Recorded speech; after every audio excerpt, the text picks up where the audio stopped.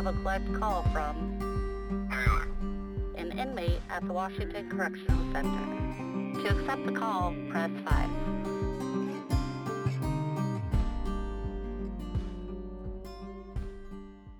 There's nothing like waking up to the sound of clacking and buzzing as the doors crack in the morning after count clears. Waking up to the reality of life in prison. For some, it's just a stop along their journey, a milepost, an experience. For others, it is a revolving door, in and out, and that's their way of life, stuck in the cycle, pulling and eating away at them. And then for some, it becomes their destination, as the hammer came down and that judge issued them a death sentence. The slow way, by way of life in prison. This is The Life of a Lifer by Taylor Conway. Keep on walking down the line. Keep on walking down the line. Keep on walking down that street. Keep on walking down the line. Hello, greetings everyone. My name is Leonna Abraham Brando, and I am the host for Blog Talk Radio. Today we have on the show with us Bill Daly, who is an incarcerated individual who has been in prison on a life sentence for the last 36 years. Bill has a story to tell, and I hope and pray that everyone will listen closely to what he has to say. Prisoners in America today are serving life and life without parole sentencing when they do not have to be. There are so many that are being so productive while incarcerated, in addition to those in the free that have been in the free world that have made mistakes that are still in prison, waiting to be out. Bill is going to tell his story, so I welcome Bill to be on with us, and I thank you so much for being with us. And audience, I'm introducing right now Bill Daly, who is about to tell his story. Bill, are you on with us? Yes, I am. Thank you very much, Leonna. Thank you for being on with us. Hey, thank you. The pleasure is all mine. It's an honor. I'd like to first say thank you, Leonna, and the sponsors of Design Convention for giving us lifers a voice. It means a lot to me, so I will try to keep this going along. Like I said, anytime you want to interject, please do. So I'll start by saying my name is Henry William Daly, Jr., known by Washington State as 270258. I've grown up as Bill or Billy. My nickname in prison is Billy Never Never, never never, standing for never never getting out of prison because of my life sentence. I'll start with my upbringing was by far not the ordinary criminal. My folks are still married, live in Bellevue. I grew up with 3 sisters. I was the oldest. I lived in a nice home, loving parents, with no substance abuse around me. Never had to go without anything. Had a great childhood. For some reason, the criminal element was appealing to me. Adrenaline rush, I guess. Drugs became easy money. Didn't have any addictive nature. Yet under peer pressure, I found myself using acid when I was a teenager for the first time. After dropping out of high school, I found it difficult to find a job in the workforce. I didn't mind the work, just had an issue with authority and keeping a schedule. If it was nice out, I'd want to go out and, leave, go with no thoughts of consequences and move on to the next job if I got fired. I really didn't have a concern about it. Drugs again played a part of my income. Then burglary, theft all started at a young age and kind of escalated from car prowling to second-degree burglary in 1979. I got a slap on the wrist, kind of basically, because I only got 30 days in work release due to the institutions being, on lockdown and one on fire, during a riot. So my sentencing kind of came off real easy. Once in the culture of dealing and robbing was my next step. This is where I hooked up with my crime partner, who is now deceased. Robbery seemed to be a frequent thing. It was a combination of, I guess, kind of almost like a thrill-like thing, an adrenaline rush. At the same time, it supported me. I fast forward to 1984. I was convicted of a first-degree armed robbery. Sitting in a cell when I saw my fall partner Speedy and my mugshots on the breaking news on a local news station, and I was charged with 2 counts of aggravated murder and 1 count of aggravated conspiracy to murder.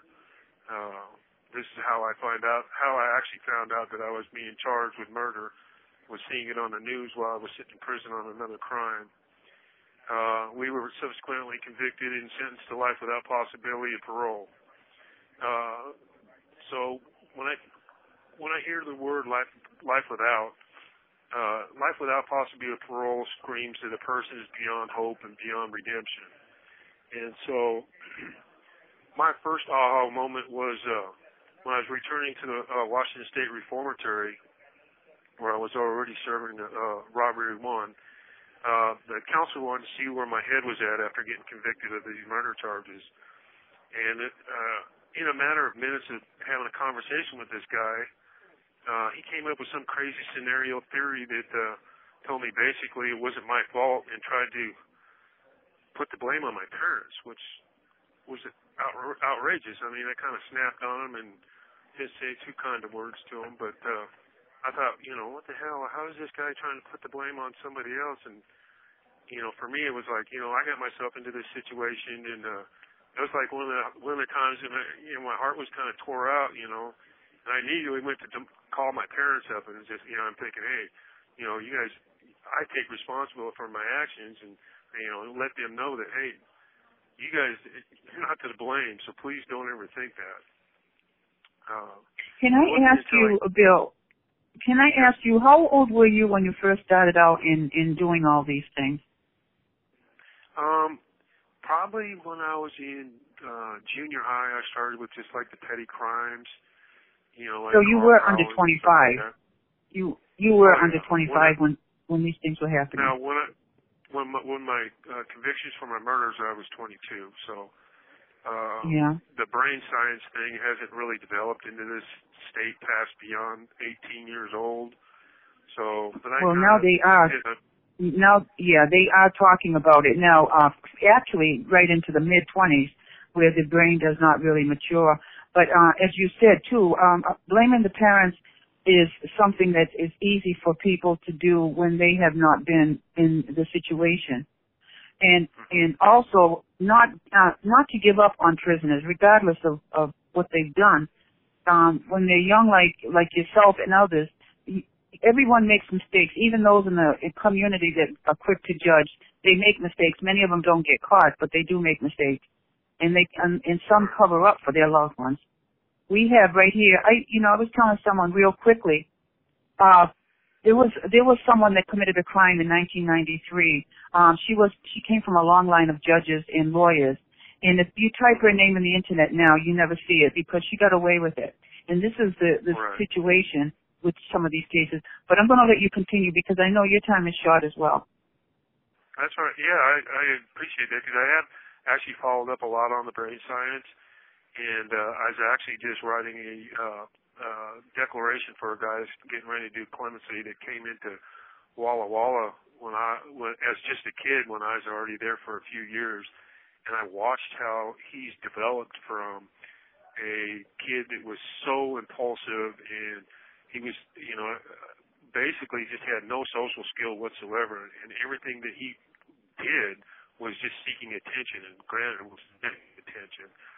And it wasn't until him and I lived together, and I wish I could say I was the one that mentored him, but one of my other cell partners that was with us, we were in a 4-man cell then, was a Kent State University graduate and worked on Wall Street. And he took him under his wing, and he just started refocusing his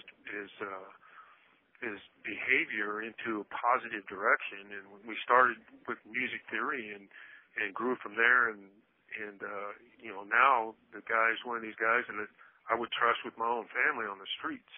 And before, I wouldn't trust him anywhere because he was kind of a maniac, but he was a kid. And so I believe that the brain, the cognitive development of kids is just not there, and it takes a while, like they say, after 25, for some people, for it to even come to terms. So It's like, it wasn't until I actually came into prison that I realized that I wasn't dumb. I had low self-esteem, low self-worth, and I was one of them people that was was impulsive, thrill seeker, who had dulled my emotional behaviors and social development with heroin and cocaine. But finding myself with that now, I began a vocational program in it must have been like 1984 or 5 in the cosmetology barbering at WSR. And in those days, local colleges or around prisons offered all these vocational programs to give guys, opportunities to better themselves while they weren't doing time in prison, which they don't pretty much do anymore. Anything from drafting, design, and engineering to computers, auto body, culinary arts. The list went on and on. For me, I signed up with the barbershop and cosmetology, and it was kind of my calling. I was good at it. I found it easy. And while I was on the streets, I was kind of a silent partner with my crime partner with 3 hair salons out there, so the environment was easy for me to adapt to real quickly. I found it easy both. Pardon, did you have a question? Oh no, I was just agreeing with you on some of these things. All right. The practical work and the vocational work was easy for me. It gave me a sense of self-worth, probably for the first time. After achieving my license, I became a TA and, spent probably a couple decades as TA between Walla Walla and Monroe. And it was an opportunity for me to help prisoners gain a new skill set and mindset and something to fall back once they got out.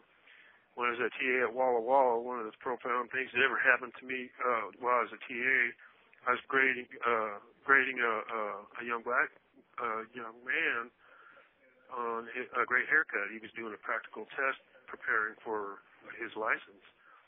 And I pointed out all the aspects of how great he did in his haircut. And he got emotional. He kind of freaked me out a little bit first, and I let him kind of wander off and caught up to him a little bit later, and I asked him, are you all right? What was that all about? And it really kind of shook me a little bit because he told me, he says, that's the first time in his life that anybody ever had given him a sincere, attaboy and a good job for a job well done. And he was super overwhelmed with it, with, mixed emotions for not just the compliment, but more for some feeling a sense of self-worth probably for his first time too. So I knew then we were both filled with pride, and it was something I felt like this is what I meant to do while I'm doing this time. So that was another moment in time thinking that I'm doing what I'm supposed to do, and I found that the positive path was had great rewards for me, and I was able to change my negative behaviors into some more positive things. I got involved, I went back to Monroe, and I got involved with an organization called Prison Awareness Project, which we call EP2. I also got involved with Concerns Lifers organization, and one of our sponsors was Seattle University class. Both these groups, we were able to sit down with college students and talk about crime and punishment, prison culture, the human factor. Prison Awareness Project, I was able to facilitate classes in a 13-week course that we offered to University of Washington's Experimental College and Discovery U. It was there that I was able to find that I had an ability to express emotion, as well as find the lack of emotional substance in my past. University of Washington, or Seattle University, weekly we would discuss current events, dig deep into issues of racism or drug abuse, even dealing with the prison culture's violence. Washington State Reformer time to time was kind of a model of how prisons should be run, and we as prisoners created our own self-help and dealt with our own social developments. Monroe kind of still has a little bit more to offer than Stafford Creek does here. When I was at Washington State Penitentiary, they didn't have programs like this, and other than if I did a lot of whole time, which is intensive management unit or IMU. And there we used to always have to take the same class to get out, which was cognitive behavior change and anger management. But other than that, we didn't have really programs that we were, prison motivated and driven. So I found a new love. I teach myself music theory and learned how to play drums, bass, piano, and fell in love with the six-string guitar. I've written and composed my own music, and I now play here at Stafford Creek in a diversity band, jazz band. We play smooth jazz and slow blues, and it kind of heals my soul a little bit. I even spent quite a few years at Koala Bay and Monroe teaching music theory and guitar to other prisoners. It's kind of rewarding. I like to teach people things, so that's another thing that's rewarding for me.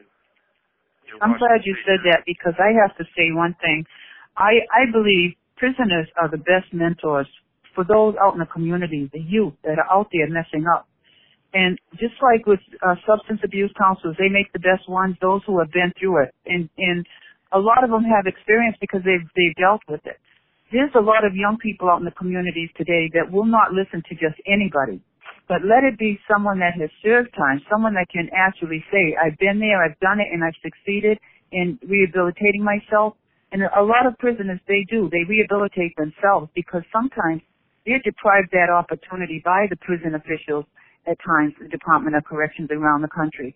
But I believe this is one of the reasons why I think life without parole and life sentences should not exist, because prisoners that are serving those times, especially like yourself and like Taylor, that have been in for so long, are the best ones to be able to get out in the street, find those adolescents, those youth that are messing up, those juveniles, and talk to them.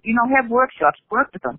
And the Department of Corrections, the government itself, should allow this to happen. 60 seconds remaining. Yeah. They should allow this to happen for all of you. I don't believe in life without all life sentences for people that have served as long as you have, 20 years or more even is something. Mm-hmm.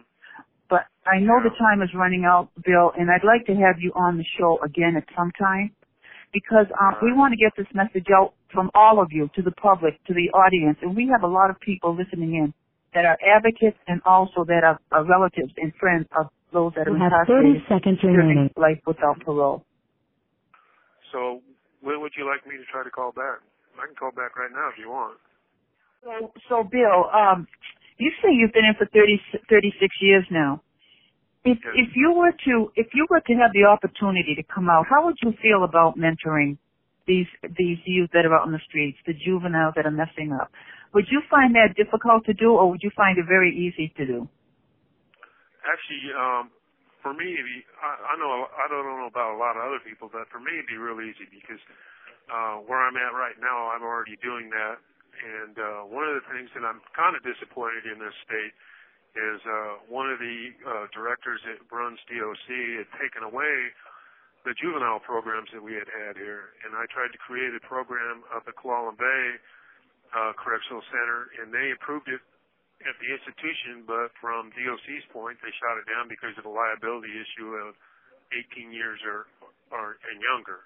And that's kind of the core target people that we want to get to, is the kids before they come to prison, before they make those major mistakes in their life and can't turn back, and get them while they're dealing with when we're now understanding the brain science and stuff like that. Who else better to sit down with them and explain to them these impulses and these negative choices that you're making and stuff like this is where you're going to make yourself. I mean, here's a guy that came from Bellevue that is an upper class or place, and I didn't have the violence and all that kind of stuff around me, and I still made the wrong choices, and I still came to prison.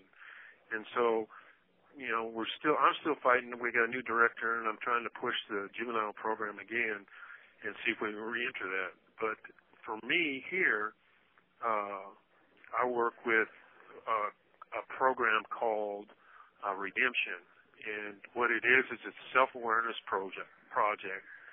And I kind of got into it for a couple reasons. First, when I was at Monroe, I took a restorative justice class through Seattle University. The associate superintendent at that time, Jackie Helcock, sponsored it, and it was based off Howard Zer's little book of restorative justice.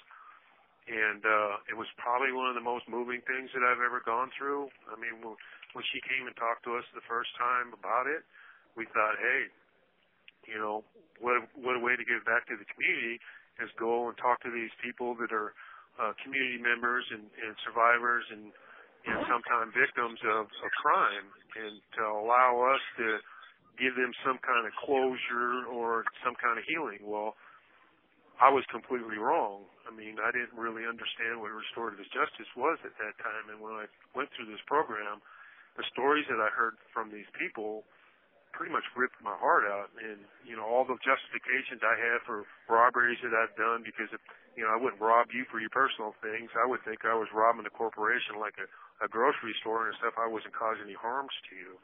I was completely wrong. And, I really did cause harm to these people, and I felt like a scumbag, probably for the first time in my mind. And, how I have the fear that I posed on communities, and I harmed many people, not just in my own family, but in their families, and traumatized people. And so from there, I learned that I have to look at things differently. And when I got here at Koala Bay, at Stafford Creek, we had this redemption class. And so when I got involved in redemption, I took a class. It's a 21-week course, and it's a self-awareness class, which helps men change the negative ways in their lives and equip them with tools to make positive choices and help others change as well. We work kind of as brotherhood.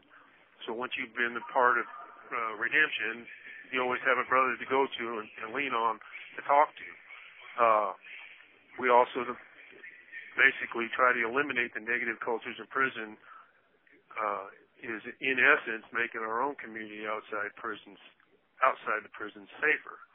I hope that the podcast will one day I'll be able to witness an exercise called the spider web. We have a facilitator that does I don't want to give up too much of it because I like not to give up the end of the story on the book. But he does this spider web. He tells his story with a ball of string, and you throw it to each person. And when you get to the end of it, it's so profound that it was almost another aha moment for me. It's like, wow, this went right in with restorative justice, and it's like, this really happened. And so hopefully we'll be able to get him to do this with you. And it's when you hear it and see it, it's just unbelievable. But anyways, Redemption's motto is proper direction leads to proper actions. And our mission statement is to repay society for the negative acts that have been committed against it by being prevent others from repeating similar acts. Again, it's a 21-week class and usually has 35 to 40 attending. We do book work and exercises to help guys see there are positive choices to make, and we do dispute resolutions, and that's another thing too, is a lot of times that we're able to open doors for these guys that had never been able to even speak in front of a crowd before. The fun part of that for me is once I finished the 21-week course, I was asked to become a facilitator and took a facilitator's class and a mentorship class, and then was offered an opportunity to facilitate the Redemption Self-Awareness class in Stafford Creek's intensive management unit, the whole. I was a little apprehensive at first because I've spent quite a bit of time in IMU, probably almost 10 years worth of whole time in isolation. But thinking back to all the years I spent locked away in IMU, the sensory deprivation, panic attacks, and all that, how could I refuse? I knew what it was to have somebody to come into the unit. And so I knew the guys there would rejoice to be able to see me and, walk inside their pod. As I walked into it for the first time, though, I have to admit I was a little bit nervous. I felt weird walking into an IMU that, spent years in with no handcuffs on. And, and at that moment I realized that I was one of 8 prisoners in the whole nation, not just Washington State, but walking into a maximum custody unit to facilitate a 13-week program to 8 prisoners cuffed and shackled to the desk, bolted down to the floor, is unheard of. So we were doing something that was unique and probably the first time it's ever been done anywhere in the nation. So my first class, God, I knew 6 of the prisoners that I'd done a lot of time with in the hole, and they were actually relieved to see that I was out there to help them facilitate this program. And I love the program down there because with a smaller group like that, it allows us to get real deep, and it opens up the doors to dialogue between prisoners who might not have ever spoken to one another, you know, like conflicting gang members and different ethnic races and stuff like that. I've never had an opportunity to see that they, you know, have a lot in common. I was able to, from then on, the superintendent at that time created this mentorship program. And so some of these guys, usually when you get out of an IMU, you don't go to a medium facility. You would go to a close custody facility. And so she allowed us, these guys that completed these courses and classes in IMU, redemption being one of them, and asked that if I would be able to mentor them when they came to my unit. And I said, by all means. So they would actually have me sit down in the classification meetings, and we would sit down and work out what their work schedules were going to be, what kind of programs that they were going to be taking, and their responsibilities and stuff like that, which was kind of odd for me to be sitting there doing that. But, you know, I was sitting there with the associate superintendent, custody, the unit survivors, supervisors, the sergeants, and the counselors, and they're asking me to be part of this. And I was like, okay, I'll do this. You know, if it was giving a guy an opportunity to come from, you know, maximum unit to close custody and have the opportunities that this institution gives us, by all means, I was for it.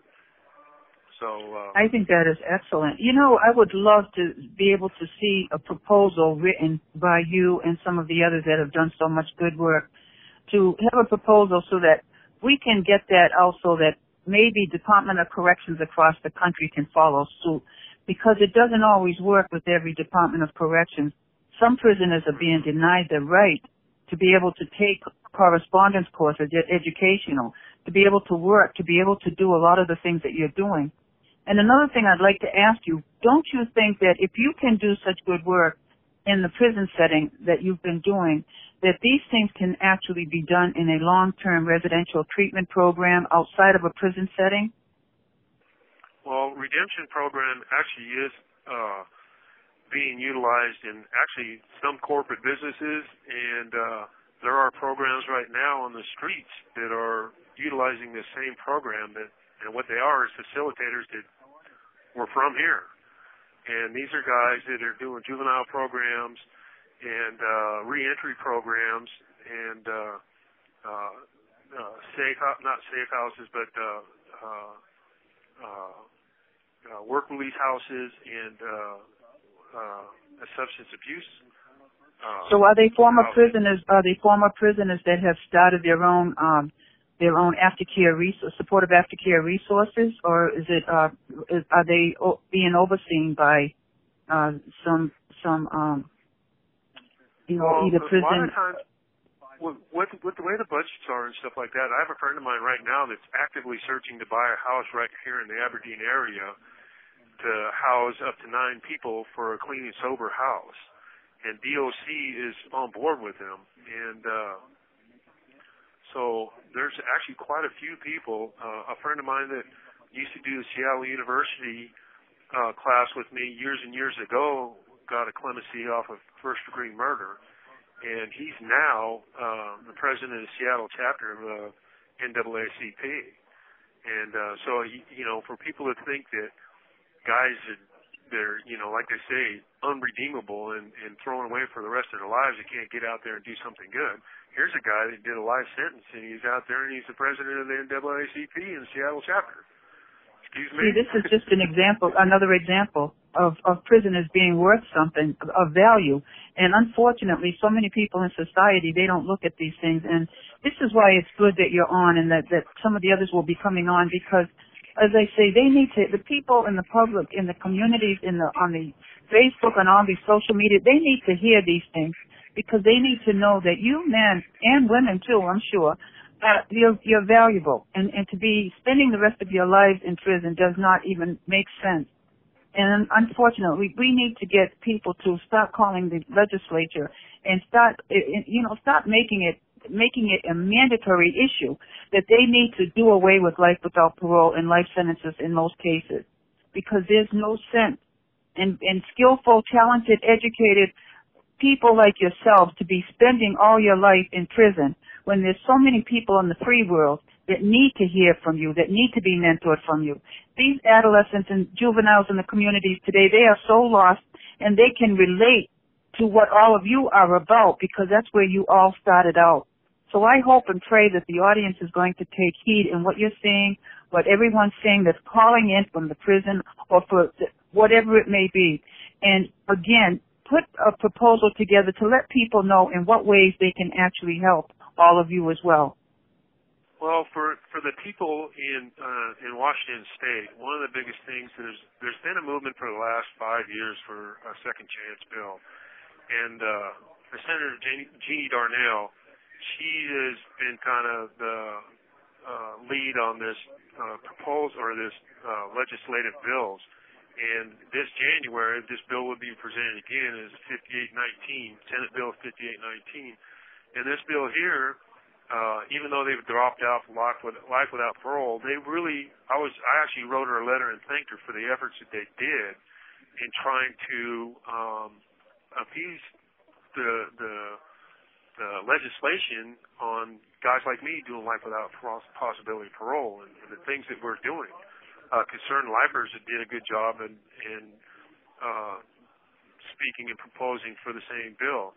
So there is a movement out there, and so people can get involved. And they just need to get a hold of their legislators and say, hey, wait a minute, why are these guys still in prison? They're not a threat to society. I mean, we have to look at the facts.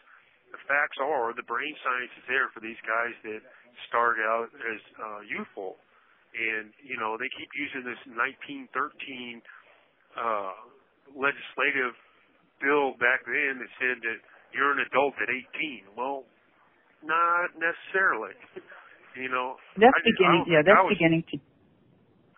to change. Even in Massachusetts, they're passing bills, and the thing is, they're passing bills to abolish life without parole for those who have served 25 years or more. And it's excellent, but there's a lot of people out there that are protesting against it, are furious about it. But what's happening is they're stereotyping.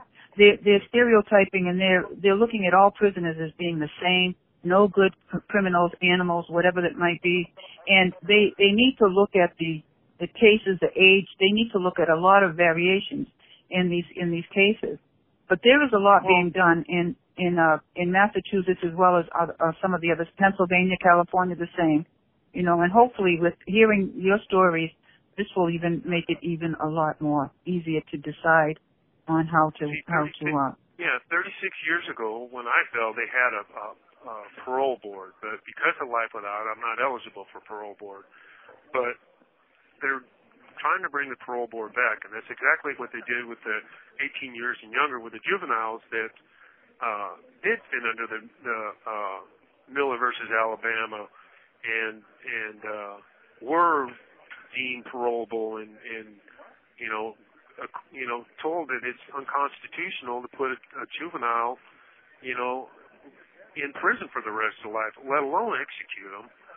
And that science is there. It's growing. I don't know why Washington hasn't followed California. California went to 23 years old and implemented theirs, and then immediately went within a year and a half to 25 years and younger.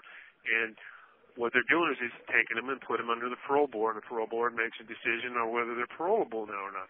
Because there's going to be guys that sit in prison, and those are the ones that the news sensationalizes, and it groups us all together and says, yeah, they're all like that. Which is exactly what you're saying. You're not. It's not the case. Also, the parole board needs to be reformed, because what's happening is that with the parole board, they're putting a lot of law enforcement, they're putting a lot of people that are all for being harsh with crime, and they need to start changing changing it up so that there's more people in the community that's involved in it. There's more psychologists, social workers involved in it. It shouldn't have to be law enforcement that's involved in making the decisions on the parole board. That's another issue, right. And it's just not right. I think that they need to work on that. Also, I've been interviewing Stephen Bobo. I don't know if you're familiar with him or if you've heard of him. Stephen Bobo was a correction officer, and he himself when he was working for the department, he ended up going to prison himself for bringing drugs into the prison. And he is out now, and he's been advocating to prevent the school-to-prison pipeline. And at some point in time, I'd like to have Stephen and all of you connect so that maybe you could all seem to plan some kind of a thing to work together when you do come out. And I believe that all of you that are doing this, that the life is, I believe you will be coming out. And this would be perfect to do it nationally, to prevent these adolescents, these young people from going to prison and being in adult prison. And I hope that that's something that you can all come together and decide on. You can talk to Taylor and Cecilia about it. But these are major issues, and I think it would be so successful. And I think the government would be able to help with the funding. If not, there's a lot of philanthropists out there that would be all for the cause and that would help with the funding of those programs that you initiate.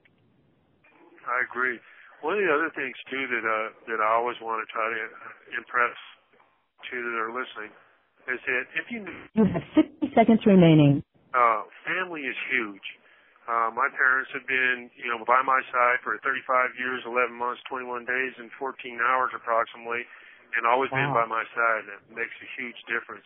Another thing, Brian Stevenson, who wrote Just Mercy, wrote, "Understand and believe each of us are more than the worst thing we've ever done." And that's a profound statement. And so in closing, I'd like to say the habit of responding to the inner desire to make a difference. You have 30 seconds remaining. To extend our influence to the people and causes we most value all begins with mindset or an attitude, a choice to use the voice of influence. And that, I say, I thank you to you for giving us that voice. Thank you. Thank you so much. But you know something, it's you, all of you that are doing it yourselves. And I honor all of you. I really do. Right. And I hope someday we'll be able to have you on again